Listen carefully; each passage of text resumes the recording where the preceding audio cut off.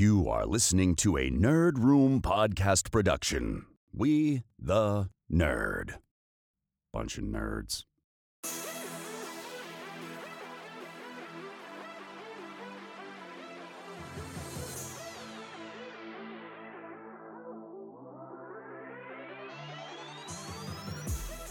Hey everyone, and welcome to the Nerd Room. We talk all things Star Wars, Marvel, DC, and beyond. This episode number 327, we're discussing Jurassic World Dominion and Miss Marvel. I'm your host, Tim. And I'm Carlos. We've got a double shot review this week in the Nerd Room with Jurassic World Dominion hitting theaters this past weekend. Both of us going and consuming what could have been, or maybe is, the biggest film of the summer of 2022. And we've also got the debut of the next Disney Plus Marvel MCU show in Miss Marvel. Shows are coming fast and furious. We also have Stranger Things going on in the background, Obi-Wan Kenobi, Strange New World. There's so much content to discuss, but this week is going to be solely focused on episode 1 of Miss Marvel, and of course, that big ending of the saga film in the Jurassic franchise with Dominion. Carlos, how are you feeling about this double shot review this evening?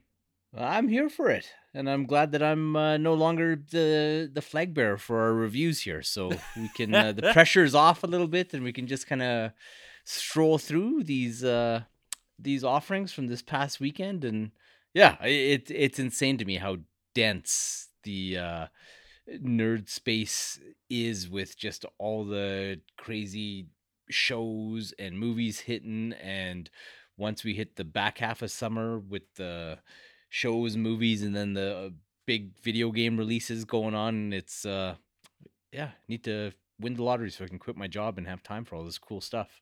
That would be absolutely ideal, because I'm feeling the same way. I'm feeling a lot of pressure, and I'm very far behind on a lot of things, and making that time has become difficult. The fact even that we have 2 major Disney Plus shows running concurrently with Obi-Wan and Miss Marvel is wild to me, but that goes to show how much content is actually coming out, because we're going to get into She-Hulk, we're going to get into Groot, we're going to get into all this other stuff. Multiverse of Madness dropping onto that platform, Thor Love and Thunder coming up here in just a couple of weeks, and June is almost over, July is on its way, but this week we got to focus just in the here and now, and that's Jurassic World Dominion and Miss Marvel. So guys, we're going to do this like we normally do, or like we have been doing our reviews. We're just going to shoot back and forth on these little franchises here, on these big franchises, maybe I should say. And we're going to kick it off with Miss Marvel. These are going to be spoiler discussions. So if you've not seen the first episode of Miss Marvel or Jurassic World Dominion, please take a pause, go check them out, and then come back and hear our thoughts on these. Now,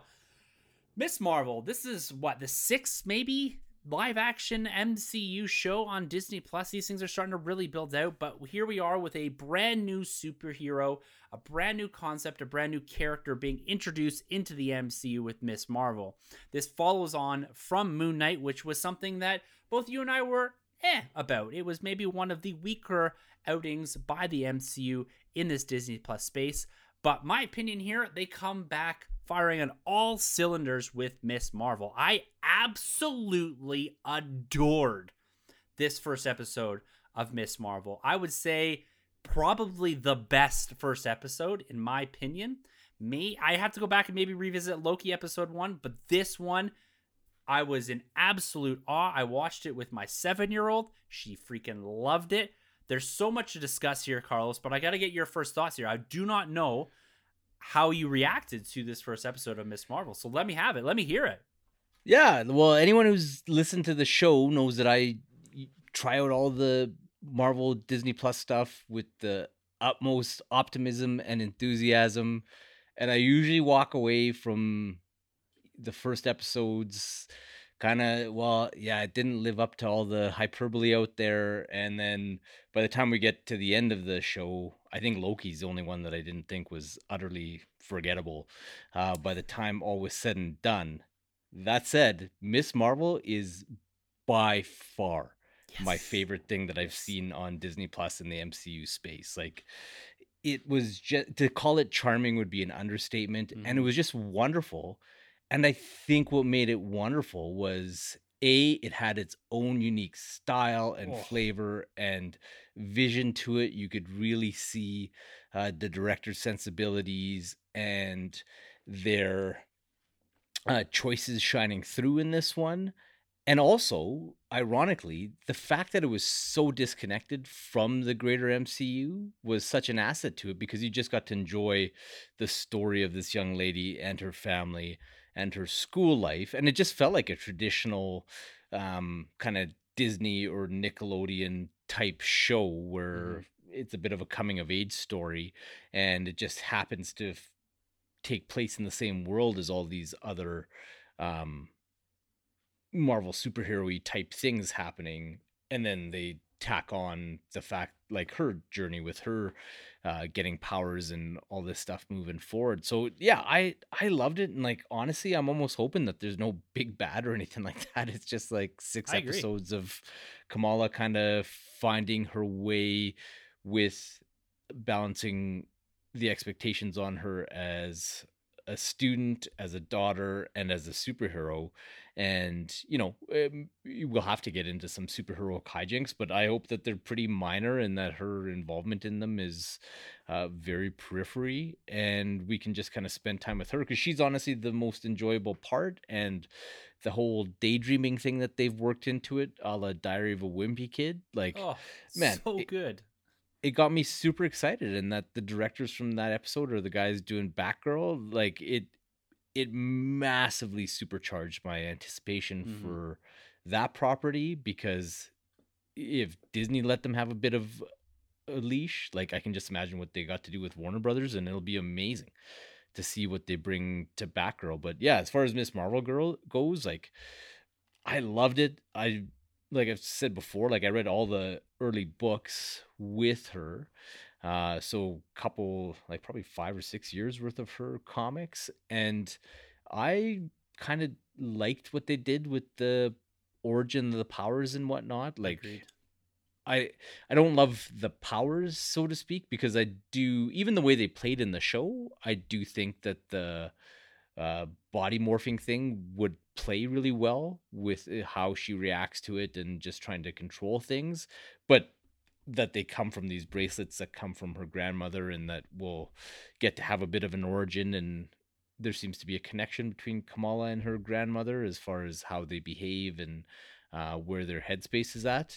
That I think will be cool to explore going forward. But yeah, it's like, it's my favorite thing that they've done. Honestly, it might even be my favorite thing of Phase 4 outside of Spider-Man No Way Home. I think it is, quite frankly, like her and Peter shoulder to shoulder. Yeah, I'm right there with you, man. Like everything you said, the sensibility of the directors, the stylistic choices that they made in this, everything from as she's walking, like you said, Diary of a Wimpy Kid is a really nice way to put it. As she's walking, you're seeing things come up on buildings. Even when she's texting, it's coming up in the background on the store, and her relationship and the chemistry between her and her little buddy there. The idea that, like you said, it's disconnected from the MCU, but it's also really organically weaved in certain elements of it, with the starting little montage and her idolizing Captain Marvel, and the Avengers being a big thing that people are surrounding themselves with in a con sense. I like that piece of it. It's not so over the head, Battle of New York, this, that, and the other thing. It's just a girl that looks up to these people as true superheroes, as role models, and her trying to navigate her way through that inside of a family that is a bit more strict. Like, we've seen this kind of, I won't say trope, but we've seen this relationship portrayed in many different ways. There's a show called Never Have I Ever on Netflix that is really good, and it does very similar things with an Indian family. And I just think, like you said, it's so endearing. It's so just the way that everything is delivered in that sense. It just makes you want more of it. I remember stopping it, pausing it halfway through, and asking my daughter, "Do you understand everything?" And seeing that there was like 25 minutes left in the episodes, and thinking like, "Yes, I want so much more of this." It's different, but it feels familiar. It has everything I think that you want. It's uplifting. It doesn't hit you over the head with anything. It's just all right there for you. And it's just a very enjoyable time. I had a smile across my face for the entirety of the episode. I know very little about this character, but I'm already hooked on who she is and what they're doing here. I think one of the things coming into this that you and I wanted was exactly that. Let's spend time with her and her family, her navigating through this life of being imbued or having some sort of power set thrust upon her, and how she's going to deal with that in her day to day. I truly don't think that there's going to be a big bad here.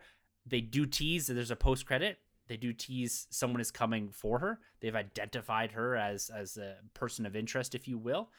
And so there may be someone coming for the bracelet, might be someone coming for her as a superhero or someone with powers. But we don't need someone up there that's saying, oh, I'm this, and she needs to fight him implicitly. This can just be about her navigating through this new set of powers. And I like the bracelets. I think it's cool. It's connected to her heritage, like you said, her grandma. There's a story to tell there of something a bit deeper and meaningful to her as a person and as a character. Yeah, it was cool. I'm hopeful. Like, I was pretty checked out on everything that they're doing, like outside of Spider-Man, and like, yeah, this one grabbed me. I had my suspicions that it would be good, but it just goes to show, like, this show really flew under the radar, and coming out on the same day as Obi-Wan was coming out. If this was something of a more marquee brand, I don't think that they would have done that. I don't think they would have released Falcon and the Winter Soldier episode 1 on the same day as Obi-Wan. So yeah, I'm happy that it's thriving, and hopefully this buys us more of this type of fare in this space with your non-traditional heroes. And yeah, I'm here for it, right? So this gets me excited for Batgirl, it gets me excited for Blue Beetle, and yeah, it's gonna be a cool time going forward. Yeah, and one of the things too that I just want to bring up, just jumping back over to the stylistic choice and really the sensibilities of the directors that they put out there, is we talked last week or the week before about Obi-Wan and it not feeling polished. This one here feels theatrical to me. I don't know if it's a lot of practical sets or if it's they're not using a lot of CGI in it. This felt big. This felt grand. This felt like they were in Jersey City. This felt very much like a theatrical experience to me. This could be or is movie quality to me. Yeah, well, they were shooting outside in the real world, like be it in Toronto or New York or wherever, right? She doesn't live in a very recognizable spot kind of thing, so really they could have filmed it anywhere because it's just kind of suburbia type of big city suburbia. So yeah, you can see that it just looks and feels more real and gives everything a bit more agency. So yeah, I don't know, maybe the days of the volume might need to get put on the shelf for a bit. Yeah, it's so interesting because, and we'll talk a little bit about this into the Dominion piece of it, but I don't know if I'm feeling that a lot more, and the volume I think is a great thing, and it can be used, I think, to great value, but over dependence on it, I think, is going to potentially become a problem down the road, because Obi-Wan feels like it's shot on a stage, whereas you take Miss Marvel, which when you look at economies of scale of the actual settings, Miss Marvel to me feels bigger than Obi-Wan. Yeah, the way it's shot, for sure. Even just like the silly little driving scene, right, where she's in a parked car. Yeah, it just has so much more weight and verisimilitude than 4 episodes of Kenobi thus far. Yeah. Yeah, it's pretty wild. It's pretty wild. So it goes very far to show the value of being out there and shooting on set. There's cost and there's COVID and all that stuff to deal with, right? We're still feeling the ramifications of that. Some of this stuff was shot over a year ago, or in some cases 2 years ago. And so we are seeing that, but I think that this show is going to go a very long way to not only demonstrating like the value of that practical effect, but also that these unique stories are, I think, what's driving or could drive a lot more engagement. My 7-year-old, I turned to her at the end. I said, honest opinion. I said, you do not have to watch it one more episode with me if you don't like this. Do you want to watch more of this? And her first thing was like, yes. I don't think she is as amped up as she will be for, say, a Batgirl or something to that effect. But she saw the girl was the main character and she wanted just more of it. She liked the drawing, the kind of the fantasy aspects layering on top of the real world. Like, I think that was very engaging for her. So again, if you're looking at broadening, diversifying your audience in general, I think this is a show that's going to do it more so than even your Moon Knight or even like your Falcon and Winter Soldier. I think you drew a lot of the MCU crowd in, but are you drawing in, a younger generation? Are you drawing in a much more diverse crowd? Is to grow that brand, right? It's a humongous brand, and I don't think they're suffering from that. But I often look over the fence at DC, and I've chronicled it here so many times on the podcast about how impressed I am about how they're diversifying their slate and encouraging multiple avenues of entry for different types of people seeking things for the first time, young girls, young boys, whatever, right? And this is kind of, Marvel's done a little bit of it, but not a ton of it. You know what I mean? Mm-hmm. Yeah, no, it definitely feels like something that if you've never watched anything in the MCU before, you could click Miss Marvel and you could watch it, you could understand it and enjoy it. And if you want more of it, great. And if you wanted to just experience that, that's fine too. Which, yeah, it feels special and it doesn't feel disposable, and Mm-hmm. it feels like there's a real heart and a vision behind it, which I can't say for a ton of the Phase 4 Yeah. stuff. So like Shang-Chi a bit, Spider-Man, and this one those are the gold standards, I think, for me Yeah. thus far with this last little bit from the MCU. So yeah, I'm ecstatic at how impressed I was Awesome. with this show. Like, yeah, I Awesome. loved it. Yeah, me too. I love it. And it's just one more thought here before we transition it over to Dominion. The point that you brought there about this being special and drawing people in and all that. That opening montage, I think, will drive more people back to phase 3, phase 1, 2, and 3 films about wanting to be in the know with Kamala Khan than any of the other shows. You're talking about getting people to go back to experience Thanos, experience Endgame, experience what she's talking about and what she's in love with. That to me, I'm like already was excited to thinking about. Yeah, let's maybe my daughter wants to go back and watch that stuff to get in the know with her. Where all the other shows and all the other Phase 4 stuff, it doesn't really drive you backwards. And I know it's a forward point narrative, and they're trying to skew away from the Infinity Saga and all that. But this one felt more inherently connected than any of the other episodes, without beating over the head with canon or this is how this piece fits in and it's part of the grander story and narrative. Right? This just felt like a nice little supplemental chunk to what was the Infinity Saga, like the fallout from it, right? Your epilogue of it all. Yeah, well, it was just kind of building her fandom kind of thing, right? Yeah. So That's it cool. wasn't it's because it wasn't in service of the MCU. It was just in developing your character, and that's why we got that piece, right? So Yeah. I think that's why it works so well. Yeah. Yeah. Definitely. All right, man. Well, let's head over to our spoiler discussion of Jurassic World Dominion. Now, this was one of my, and I believe your most anticipated summer films of 2022. This saw a year delay. This was supposed to come out a year ago in this time frame in 2021, but of course, because of the pandemic, it was delayed out a full year. And this had a reasonably sized opening, $145 million opening, so just falls shy of the Fallen Kingdom's 148, and well behind, of course, the $208 million that Jurassic World did. This, reintroduction to the Jurassic franchise all the way back in 2015.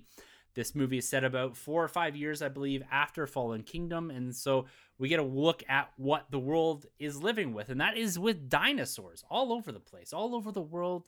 We've got poachers, we've got illegal breeding, we've got dinosaurs living in the wild. It does a really good job integrating things like the Battle of Big Rock and the previous 3 films. And of course, the original trilogy films with our original cast coming back in a major way into this. But Carlos, talk to me about your very first impressions of Jurassic World Dominion.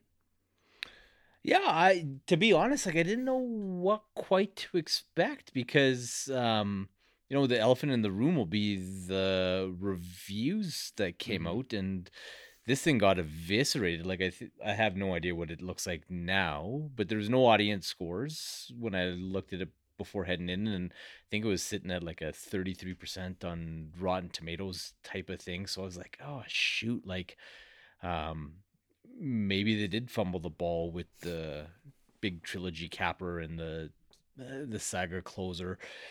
And honestly, when we were going, my one hope was that my daughter really loved it because she's a massive Jurassic Park fan, Jurassic World actually almost more so.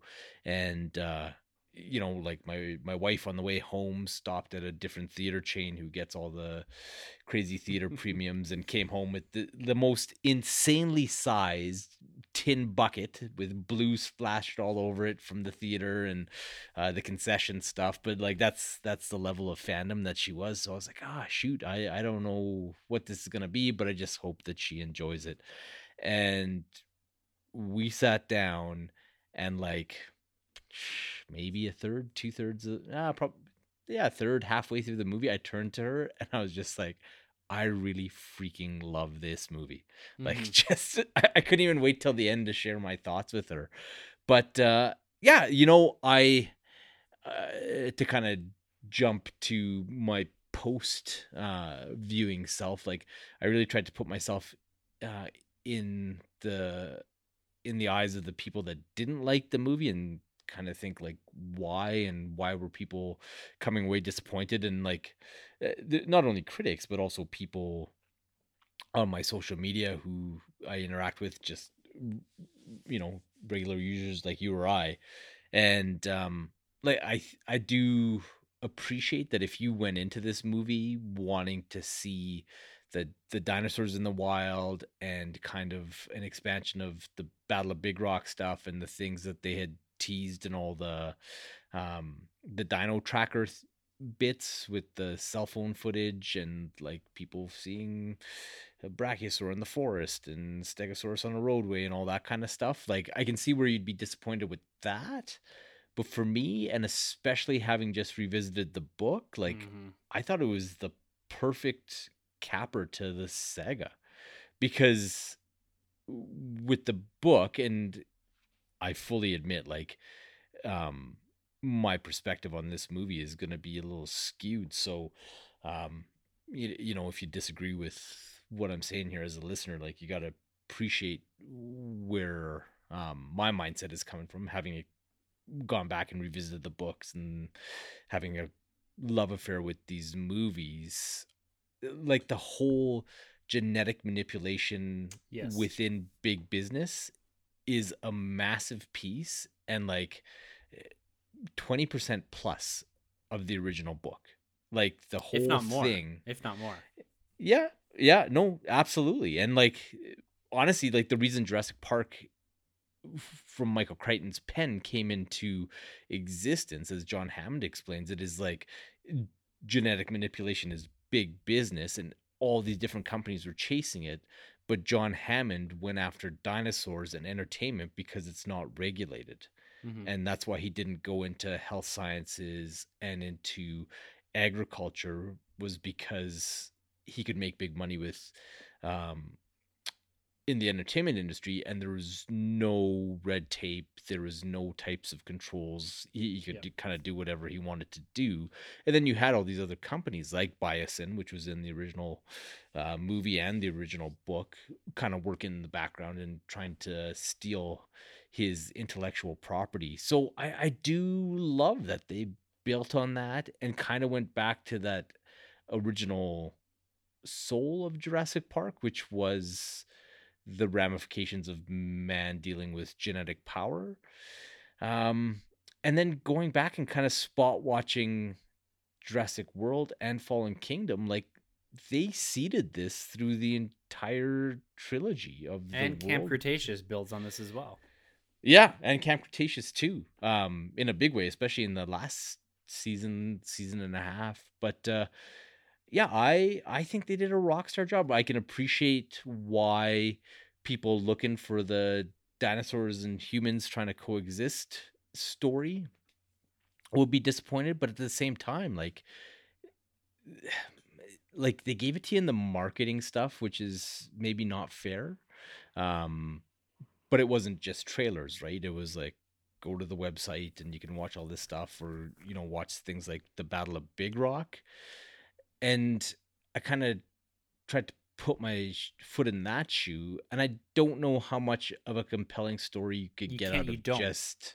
Yeah, like unless you're gonna do an anthology movie where it's like you have 2 hours of these mini stories of different characters in different places dealing with dinosaurs, um, I don't know how you tell a coherent story. No, and And you, that's my thoughts on that one too, man. Like I don't think there is a film out of that.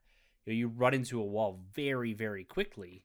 yeah, And to be honest with you, the marketing and all that, the thing I liked about it, it put you in the mindset that you needed to be in inside of the film when you walk in. And so that they don't have to spend a ton of time. You get a lot of imagery and you get a lot of what it looks like both at the start and the end of the film. But there's no this was what happened in the last 5 years and 25-30 minutes spent on that, right? And so you get that as the story is progressing. But yeah, like you said, you can't have a film that's just people dealing with stegosauruses in their backyard, mm-hmm. right? We got to get to the chasing. We got to get to the moments that you have in these Jurassic films.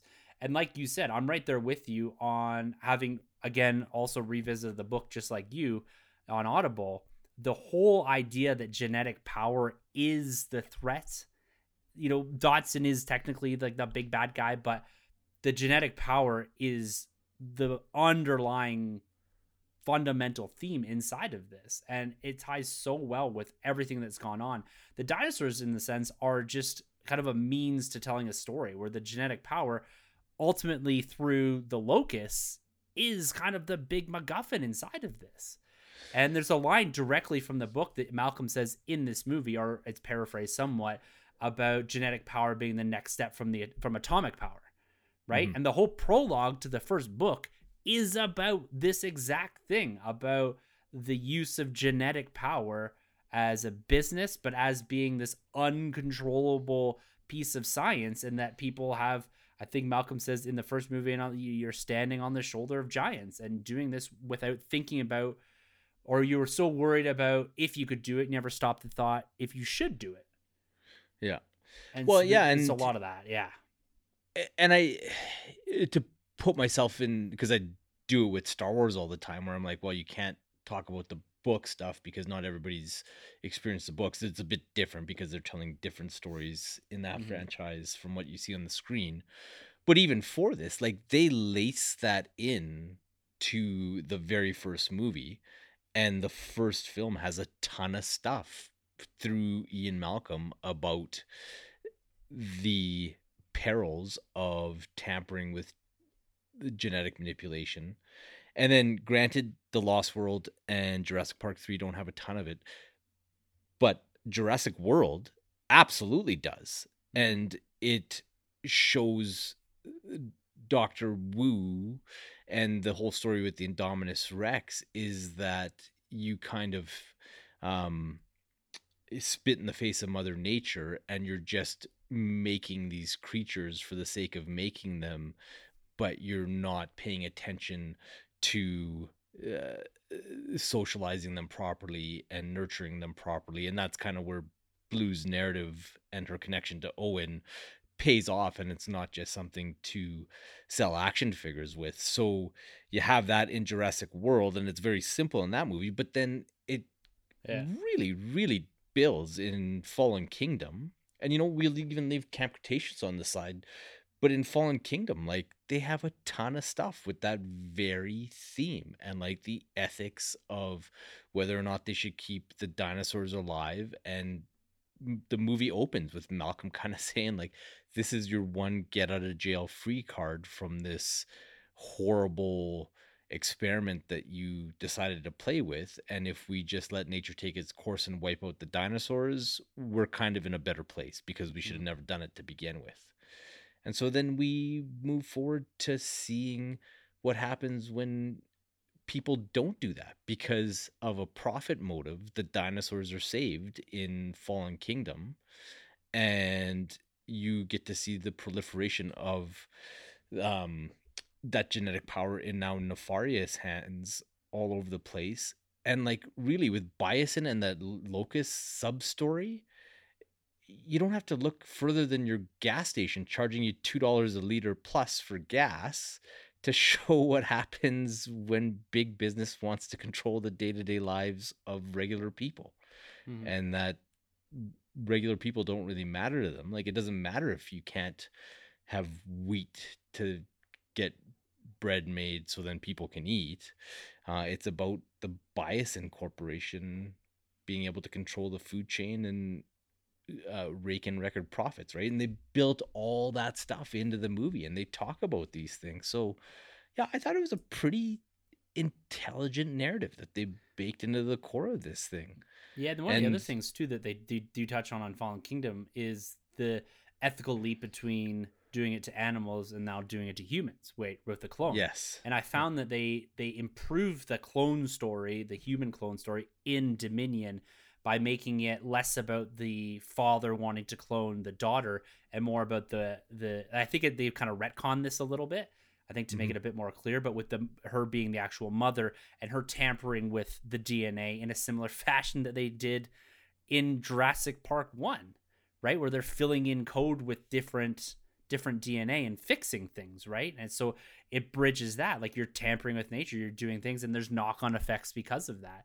And the ethical dilemma behind, do you do that if you're improving life? Do you do that if you're making things better? But then what are the unintended consequences of that? And you see that through the Locust story. I thought the Locust, like that story, that sub story inside of this giant dinosaur film, was a really cool way to draw attention to that, what is a huge arc inside of the World Series and even inside of the Jurassic series itself, without explicitly being about the dinosaurs again, right? The dinosaurs are there to show consequences, and the Locusts ramp that up, but make it more so about, this is now a global problem. Like the dinosaurs, right? You could really see through, okay, we can fix this, by capturing them or putting them in, inside of these mountains or whatever. Like, there's ways to get around this, but this becomes a global problem. Like you said, really starts to bring up and flesh out this underlying story that they've been telling about really the ethics and the moral dilemma of genetic manipulation. Yeah, no, and I thought it was wise, and I thought the movie was paced really well. Like, they never get bogged down in that side of the story too far. I did think it was interesting that our legacy characters are attached to that, but at the same time, it made sense that they would be, well, that they would want to distance themselves from dinosaurs coming out of their experience in Jurassic Park, right? And for Owen and Claire, it'd be different. And they had a good reason to be distanced from the Locust storyline because Claire was already a bit of a dinosaur crusader in Fallen Kingdom. And then Owen and her are responsible for looking after Maisie. So they can't really be in that space. And they were living off the grid, John Connor style. So yeah, I thought it made sense. I do appreciate why people might have been turned off by A, the Locust storyline, and B, the legacy characters, like your Jurassic Park characters being the ones driving that one forward. But at the same time, I do think that you get the most compelling, richest story out of that. And I think those actors just have a bit more agency to really sell that side of the story as well. So well, and I think it makes sense to me, at least Malcolm, to be the one pointing at this again and being the guest lecturer and being the one that draws attention to this in a major way, and bringing in someone that he trusts that has switched fields, that has experience in this arena, and then Alan just being someone that's kind of tagging along because he has a long-lasting love or affinity for Ellie Sattler. Like, to me, that felt relatively organic. Yes, you are kind of shoehorning in legacy characters because you're finishing off this franchise, but it felt like a reasonable path to get them back in. And also the intersection of the original cast and the world cast makes sense to me, right? And using Maisie as the inherent link between them picking her up halfway through, you know what I mean? It's not like they're coming together running away from dinosaurs. Like, this story, at least the human side of it, is about something completely different than dinosaurs, and then you just have dinosaurs chasing everyone on the other side of it, right? Because like the MacGuffin for Owen and Claire is Maisie, and Alan and Ellie and Malcolm is about the Locust. Like, none of it is truly about the dinosaurs. They become supplemental pieces to the story, which I kind of liked. Well, yeah, and like the most telling piece of that is Blue, how she just bookends the Yeah. movie after being the star of the other ones. Mm-hmm. But it's because it made no sense for her to be kind of running around all over the place with them. So Yeah. I did appreciate the restraint with that character. I loved how you had the Ramsey Cole um, I really liked him, by the character. way. He was awesome. Yeah, he was cool, and I liked how he was kind of your ultimate hero because he's the guy that brought Malcolm in, Mm-hmm. knowing that he would engage with Ellie Sattler, understanding that there's eyes all over um, Bison and what people are doing and whatnot, and Ellie's established as working in that um, agriculture field. In fact, she's a botanist. She's not a paleontologist Yeah. in the first one, right? She's a paleobotanist, and so it makes sense that she would kind of move towards, the farming and agriculture side of the world, and then yeah, that she drags Alan along, like you said. There was no reason for him to come along other than his affection for her Yeah. and the fact that she wanted to get the band back together. So Mm-hmm. that yeah, it was totally fine.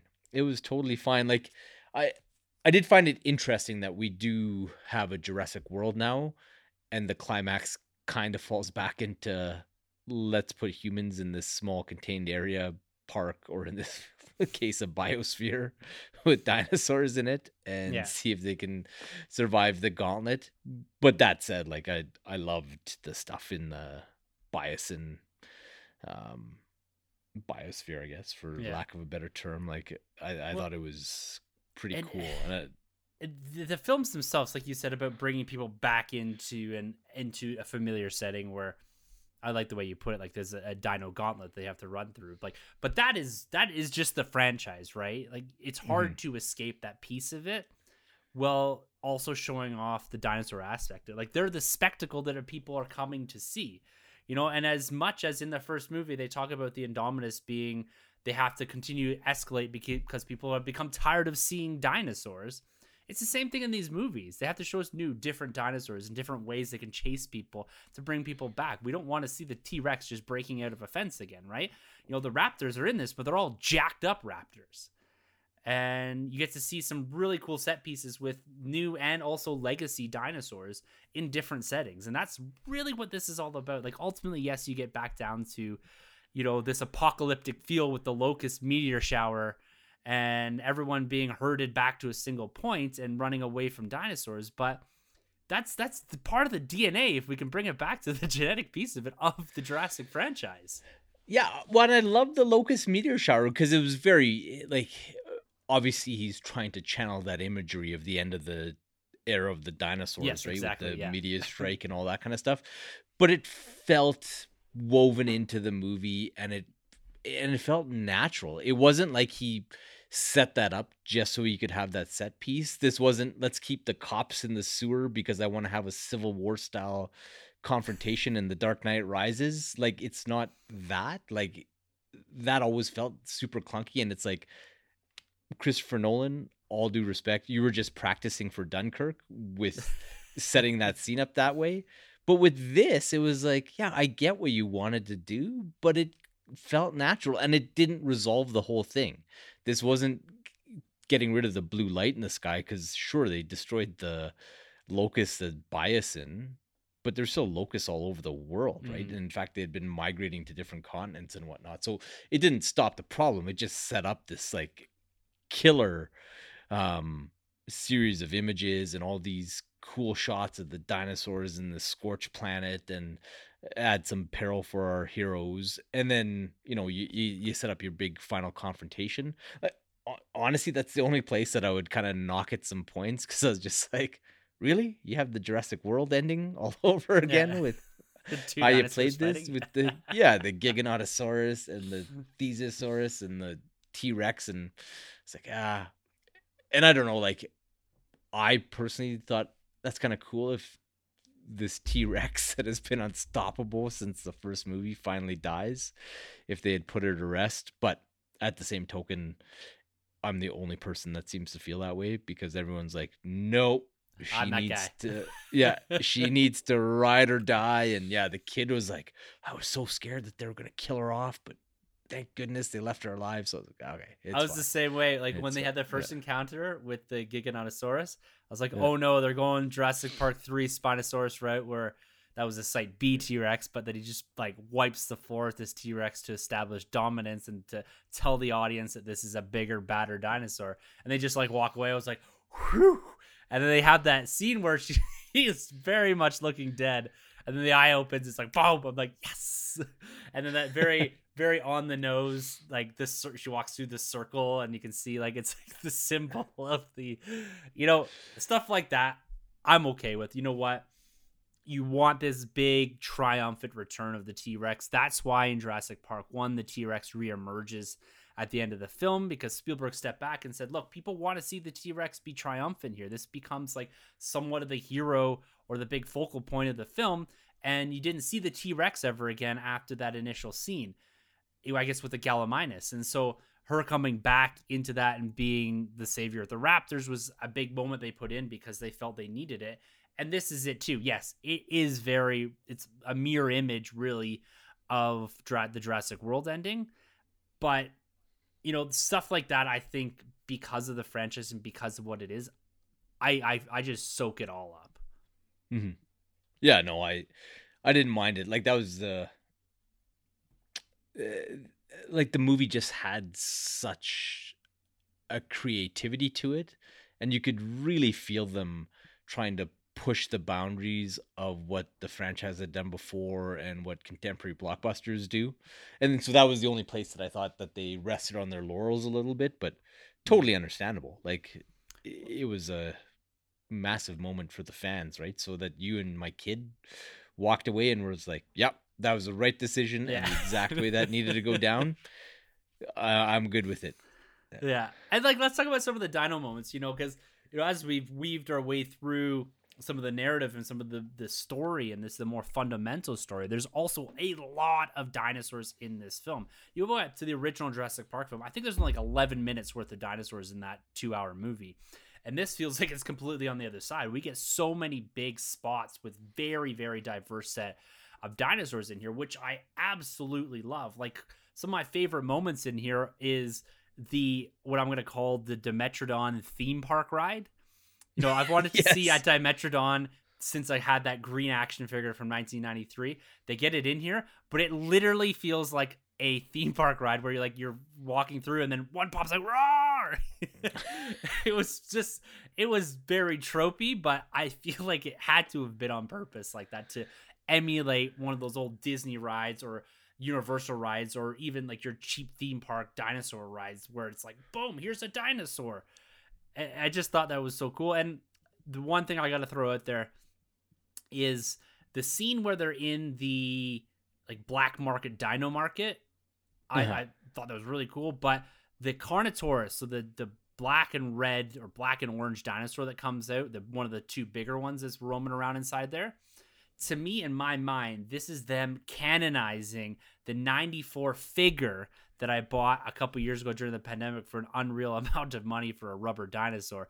But it has the exact same look to it, the color. And I was like sitting in my seat being like, I cannot believe, whether or not it was on purpose or not, but I think it was, that they actually did this. Like, it's my favorite dinosaur toy almost of all time.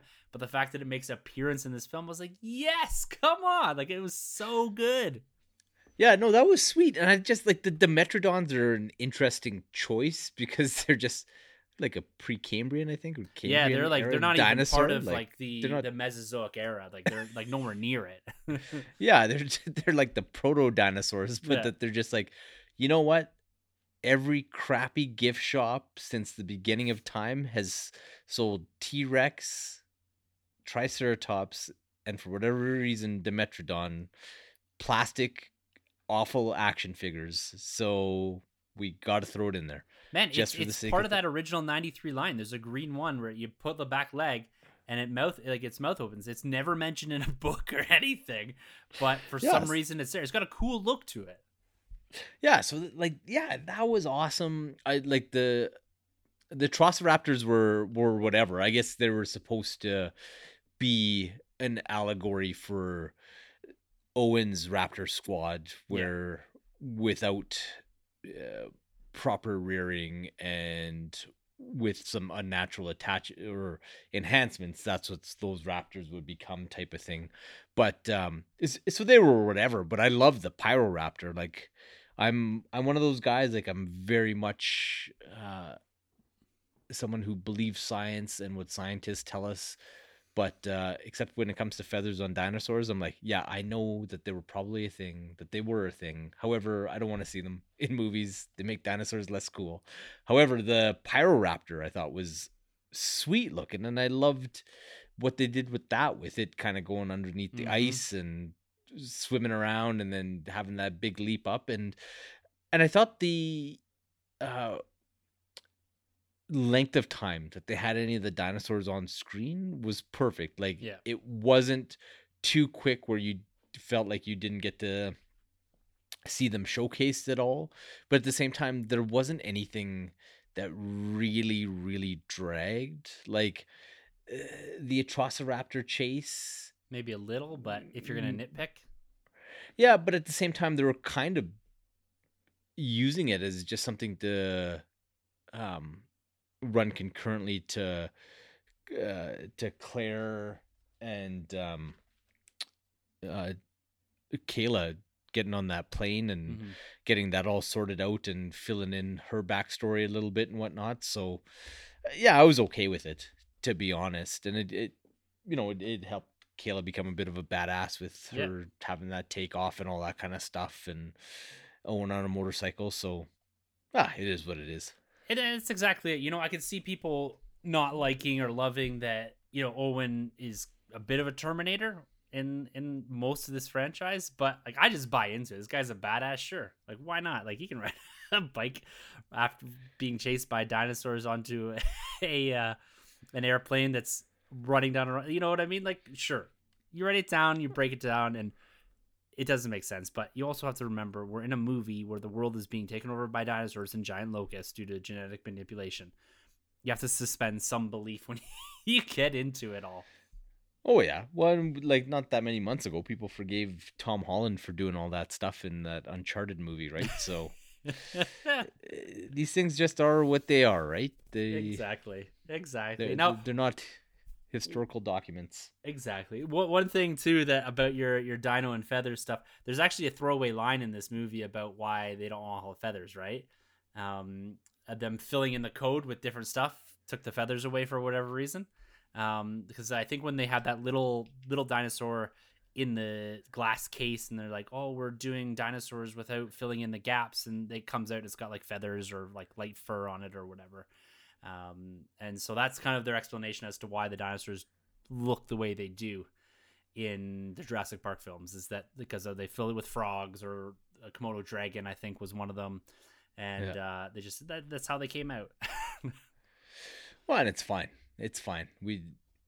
I think dinosaurs with feathers is like a last 20 years type of thing, Yeah. right? So yeah, we have generations of dinosaurs looking completely different in people's mind's eye. So yeah, for sure. And we get another legacy dinosaur coming back here in the Dilophosaurus, getting a couple big moments in the history of the Barbasol can, coming full circle there with Dotson. We've got Dotson here.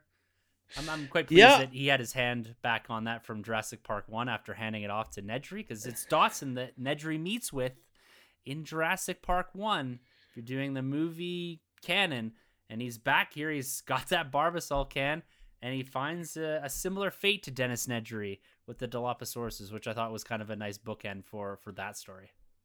Yeah, no, it was cool. It was cool, and I loved how they built to it too, with him like walking through the tunnel and the vents going off, and that they took their time with it, and there was just so many scenes that they just took their time with to give the dinosaurs a bit of a showcase and add a bit of anticipation and a bit of drama to the scenes. And like even like they did it with herbivore dinosaurs too, like the Therizanosaurus with its claws and whatnot. Like, you didn't know what it was going to do with Claire, and I thought it was kind of neat how they decided to make it essentially blind type of thing. Mm-hmm. And yeah, It was, I just appreciated all that kind of stuff. Like I say, a large reason that I love the Lost World as much as I do is that you just get to see so many different species Yeah. of dinosaurs running around and doing their thing. Love that, man. That stampede scene is something else.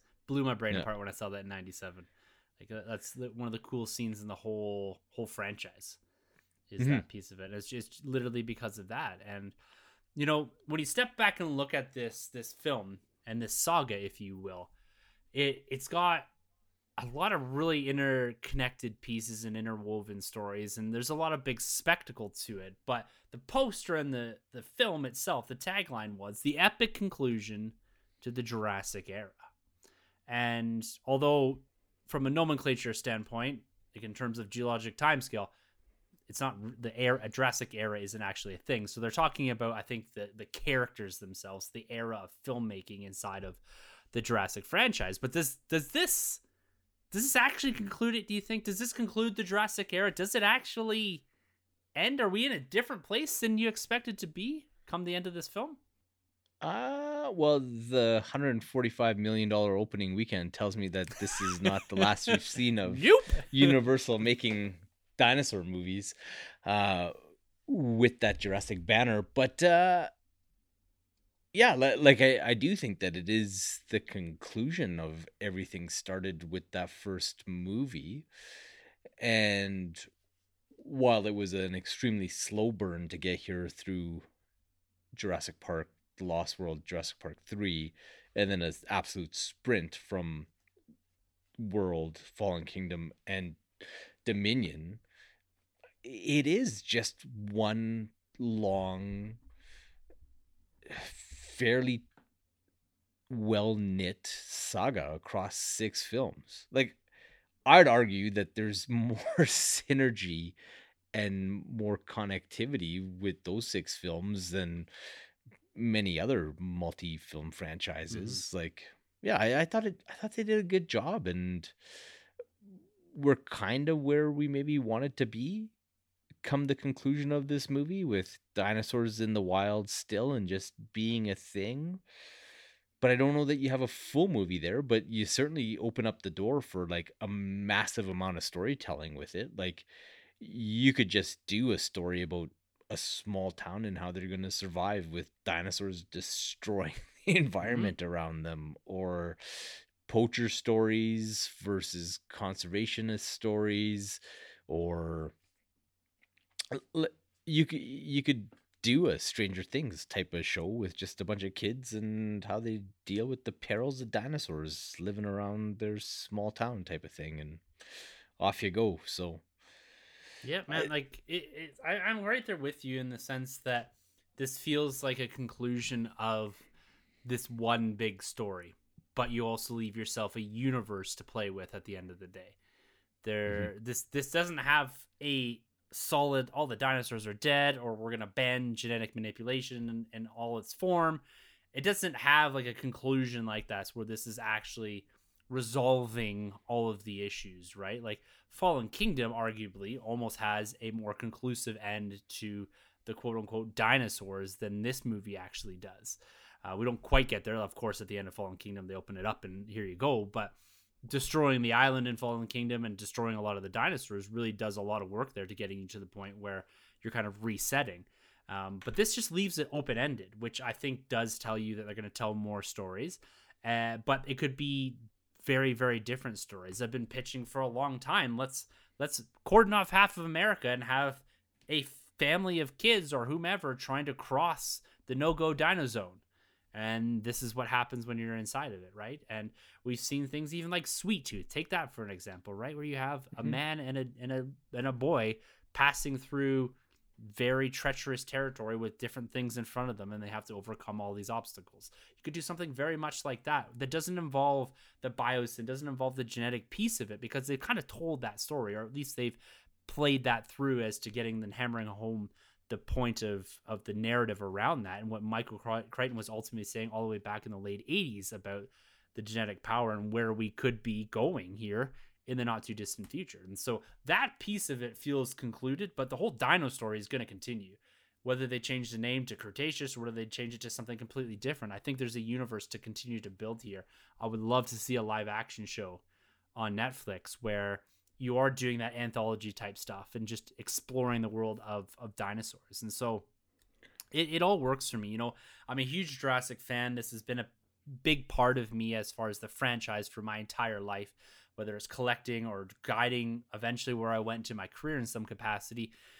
It's a big meaningful end to this saga for me, and I honestly I walked out with a big dumb smile on my face, and I said to myself, you know what, I thoroughly enjoyed this film and everything it delivered for me and how it wrapped up a lot of it, even with the original cast. You know, there's some score notes in there that just really ring true in my heart, right? When you hear that little twang of the John Williams score in there, especially when they show Alan Grant for the first time, it's there, it works. It does all the right things from a nostalgia perspective, and it tells and wraps up quite a grand story while also having a very loud, bombastic dinosaur spectacle, right? You know, we needed those pieces of it.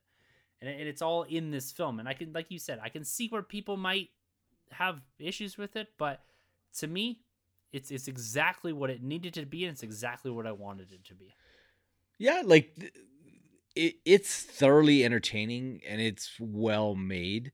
It does have its narrative shortcomings, um, like the Wanda Wise's Noemi character kind of comes out of nowhere, and they don't really build her out too much coming into it or coming out of it. It's just like we need this badass who can fly helicopters and all these other things that nobody else can do. So that's going to be her, and she's going to risk life and limb to be part of this. Like, it would have been kind of cool if she was working with the other gentleman who was with Dr. Malcolm within Biosyn kind of thing. And so there are bits that I think didn't completely work, but at the same time, on the whole, like, it's a pretty solid blockbuster that actually has a bit of thought and heart and care and a few layers to its narrative. So yeah, I can't fault it. Like, if I was to point fingers as to why it maybe didn't get the reception that they were hoping for, it probably lies with Universal's marketing department, because Mm-hmm. I think there is something to be said about people being disappointed about what they were sold versus what they're walking into. And that's not really something I put on the director, because it's like he's crafted a story and it's the story that he's been empowered to tell. So that's cool, but it's, you got to be honest with people as to what they're walking into. Mm-hmm. And I think you're going to be received a little bit better. Like, it kind of goes like, another example is like kind of Batman versus Superman. Like, they sold it one way, but then you walk into something else in the theater type of thing. And if you come in thinking you're going to see this bombastic superhero spectacle, but you get this high concept drama, you're probably going to walk away disappointed unless they convince you otherwise. And the same thing with this movie, where it's like, here's a story about how dinosaurs are going to be affecting us in our day-to-day lives, and all these crazy things happening to people all over the place. And then it's like, well, no, it's actually a story about, yeah, they're here and we're just dealing with it, but this underlying threat and the consequences of the tampering with genetic power that we established in the first movie type of thing, right? Mm-hmm. So I can kind of see that argument, but by the same token, like, I think they did a phenomenal job on the whole with the pieces that they were given. Like, I was never bored. I was Yeah, no. never, You yeah, barely have any time to breathe in this movie. yeah, I was never really rolling my eyes. I was very rarely was I thinking like this or that is unnecessary. And yeah, on the Jurassic spectrum, like, I think it's one of their stronger films, and I was thoroughly entertained from Mm-hmm. beginning to end. So Mm-hmm. yeah, Well, lay on me a rating, a letter grade for this one. a letter grade. You know what? Like, for the sheer spectacle and entertainment factor, um, yeah, like, I'd probably give it an A minus. Like, it does have its shortcomings here and there with some of the, when they get into that kind of mindless blockbuster space.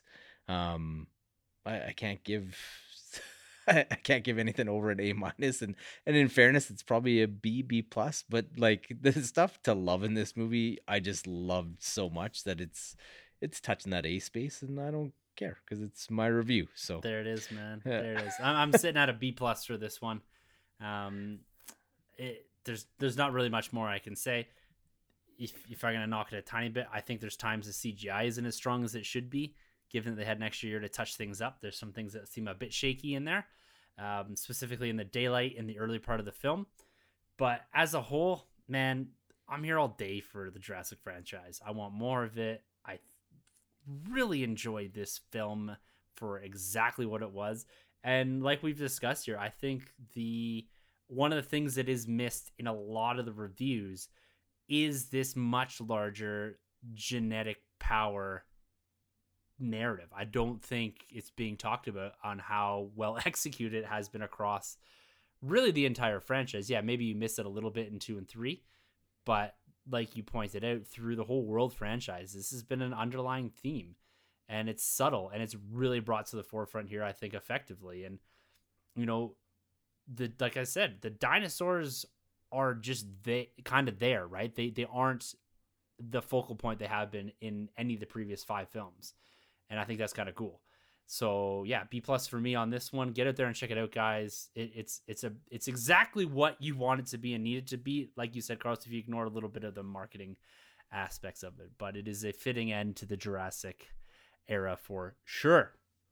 Yeah, A minus cinema score too. So I know that we're not alone. I've never been as curious about what a cinema score is gonna be. Come, I think Saturday morning is when they usually drop what the polling is. But yeah, I was fascinated to see what it was because I loved it so much, and the reviews just weren't reflective of that. And yeah, it seems to have pretty strong word of mouth now. It's got a ton of rewatchability to it as well. I think second, third viewing, you're gonna have just as much fun, but you're gonna be picking up a little bit more here and there and enjoying the moments with the dinosaurs even more. Because like that's one thing too. Like there's a lot of moments with dinosaurs to consume across all this, and I think you'll appreciate things even like the underground dinosaur dealership. I think on a second viewing, you appreciate a lot of what's going on in there a bit more. So, well, yeah, and there's just like stuff to see again. Like just flying along, it's like, oh, Dreadnoughtus. It's like, what? Yeah. That's amazing. Yeah, it's so good. So good. So there it is, guys. There's our discussion or review of both Jurassic World Dominion and the first episode of Miss Marvel. And of course, we've got another episode of Miss Marvel coming out this Wednesday. So as the time you guys listen to this, you might have consumed that next episode. We've got Obi-Wan, Stranger Things, Thor: Love and Thunder coming up here. We got a whole bunch of Ghostbuster announcements that we got to talk about next week.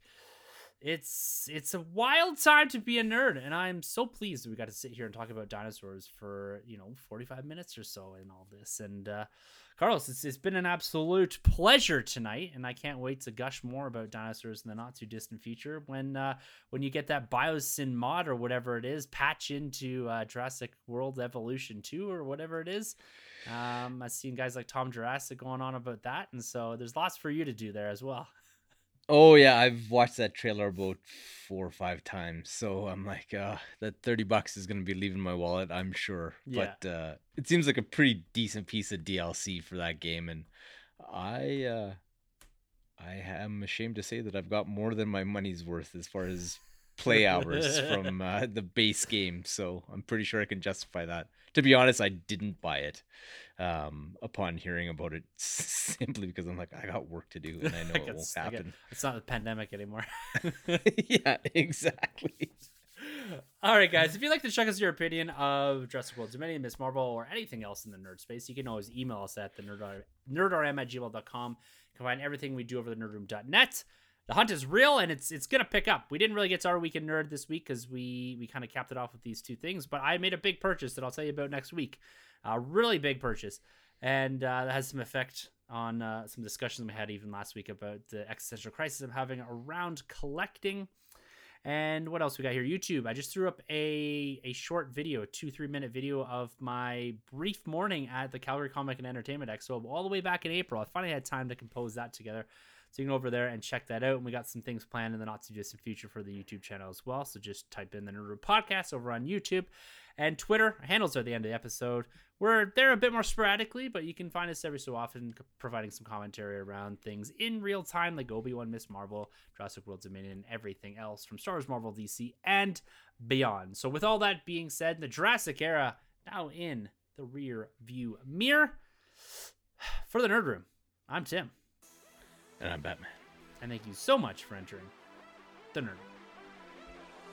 This has been a Nerd Room Podcast production. You can find our hosts Tim, Troy, Sanjay, and Carlos on Twitter at TheNerdRM, TroyTheBoy87, Sunjabi, and CDN Caped Crusade R.